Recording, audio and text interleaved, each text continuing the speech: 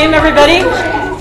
Thanks for coming tonight. We got, you can see we're in the school cafeteria tonight.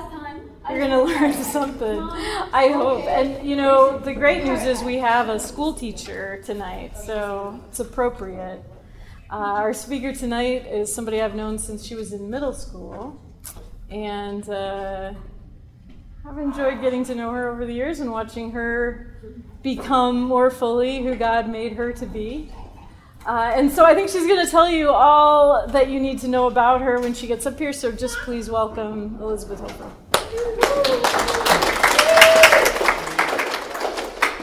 Thank you, Susan.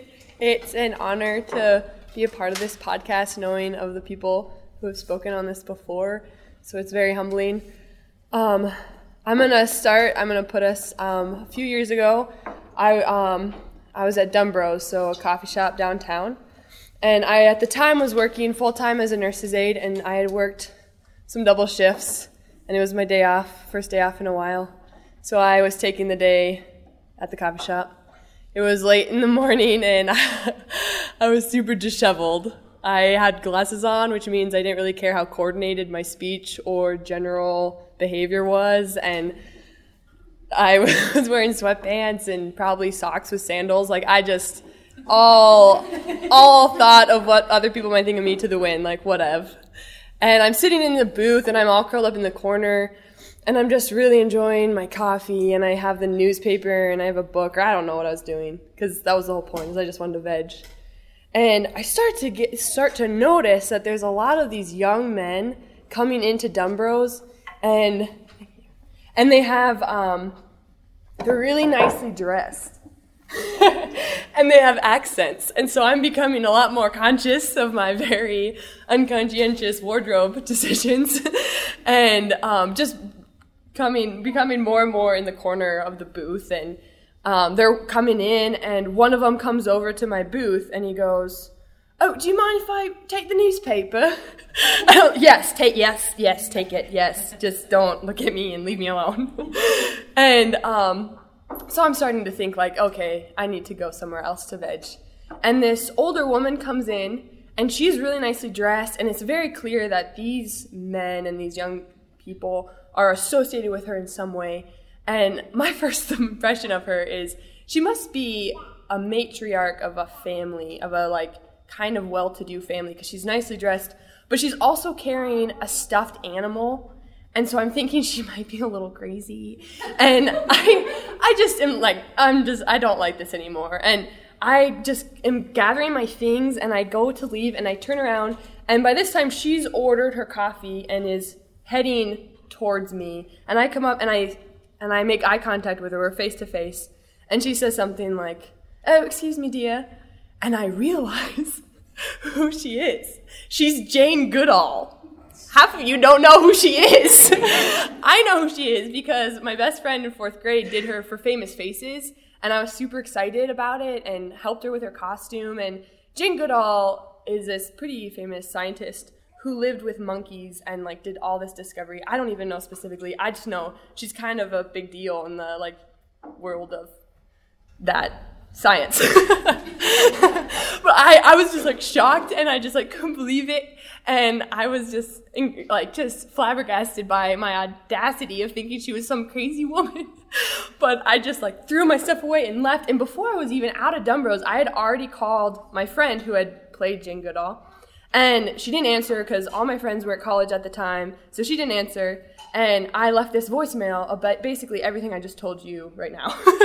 So it's really hysterical voicemail, but I was so dissatisfied that I didn't get to tell her in real time that I immediately called another friend that I had known for a long time. Called her up, and I'm in my car now, and I'm driving south towards the cathedral, just subconsciously. But my other friend doesn't answer, so I leave another voicemail, and I'm so dissatisfied. Like, I just need someone to know I saw Jane Goodall.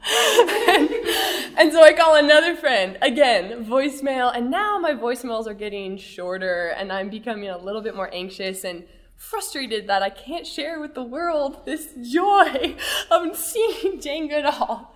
And I call one more person, and by this time, I'm to the cathedral, And one of my real good friends and mentors, our own Susan Safford, was working at the Chancery at the time. So I just decided, like, oh, I know she's in there, so I'll just go and tell her. So I'm pulling in, and my relationship with Susan has always been, especially at the beginning, one that I understood she would keep me accountable in prayer and in my relationship with Christ, and was always asking me, what is God calling you to? And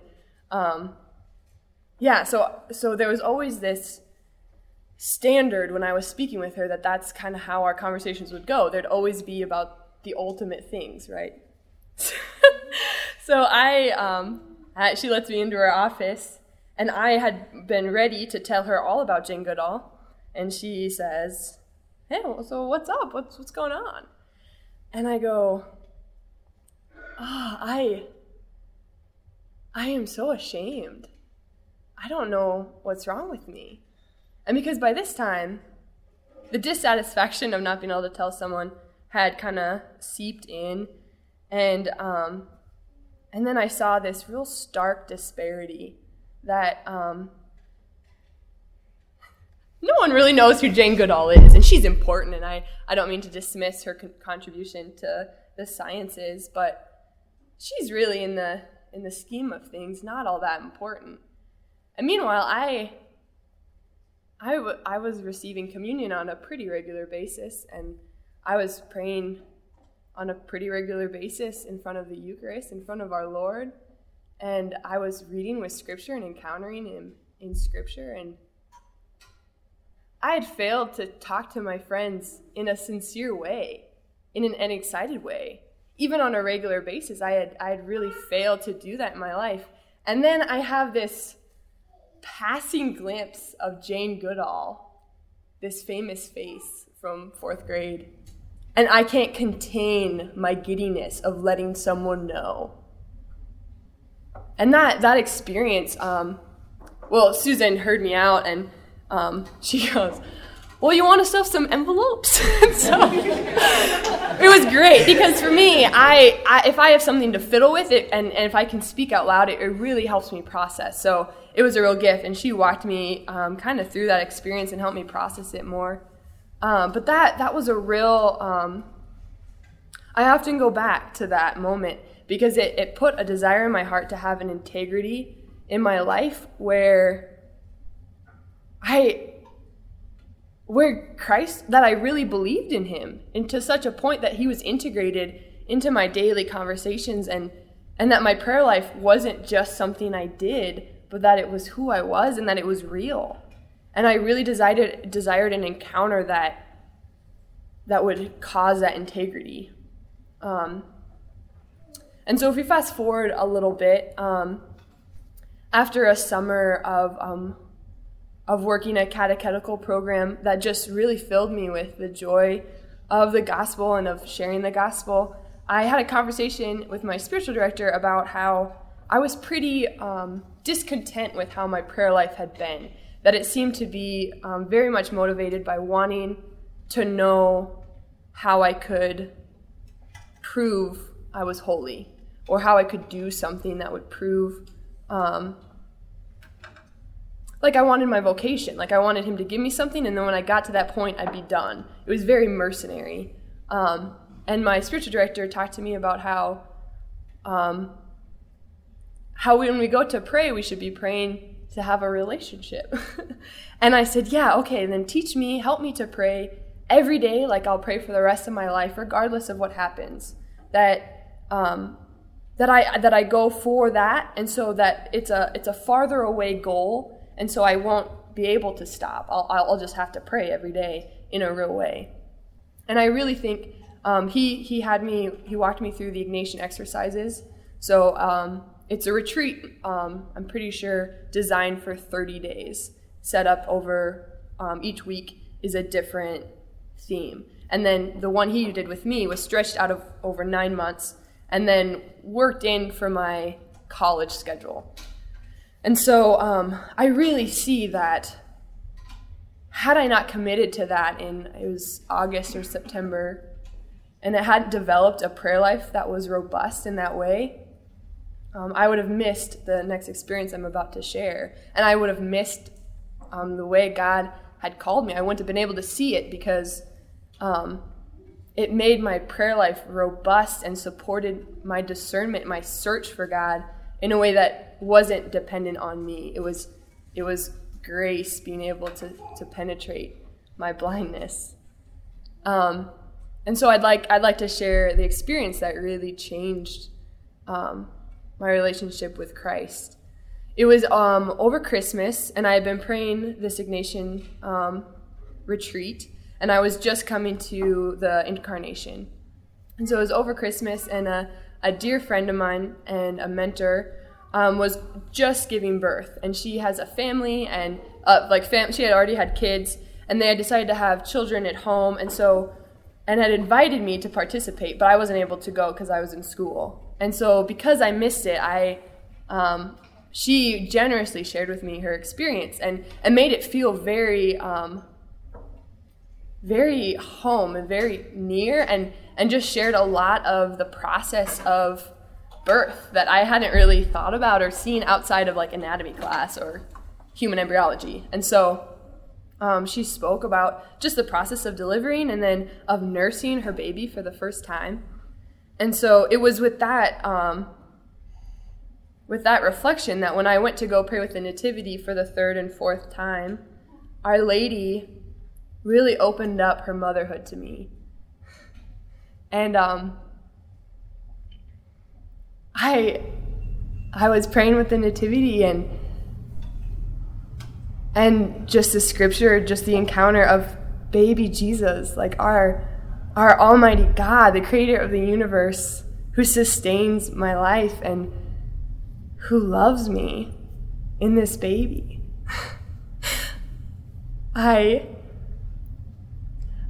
Just to see the look of love on this baby's face, and Mary sharing with me this desire of a mother to know this person in and out, and to see them take their first steps, and to be with them at all moments, and to know the movements of their heart, and wanting other people to know this person, and then knowing that this baby is Jesus, and knowing where he would go for me, and knowing his love, and seeing his face, and holding this baby, this precious little baby.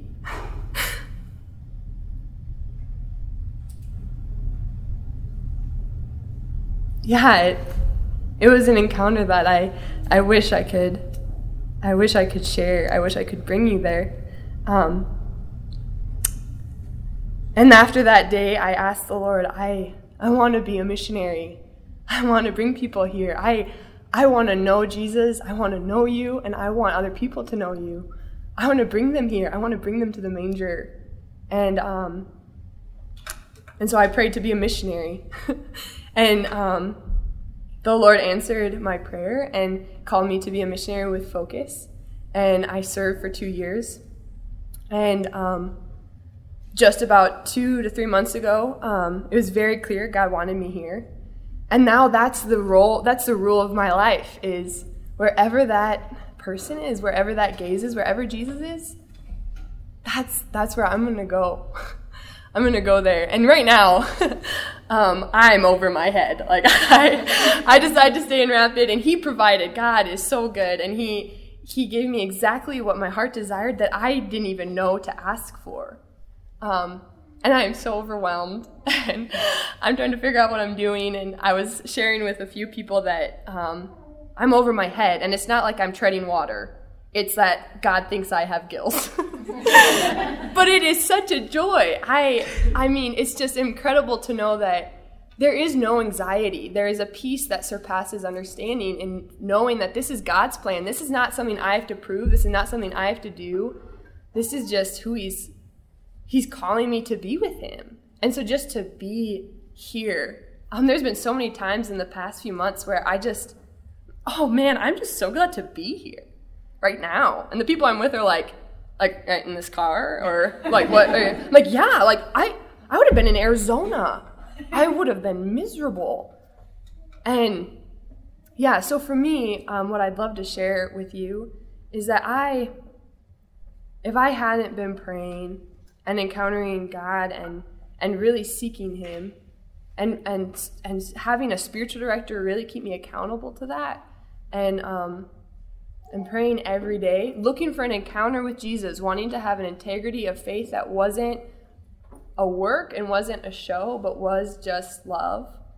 I would have missed that, and I'd be a fool on my own errands in Arizona, doing good work, right?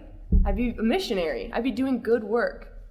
But he's called us to so much more than that. And so praise the Lord. He is working in our hearts in such marvelous ways and is drawing us closer and closer each day. May we have the grace to respond. Amen. Thank you.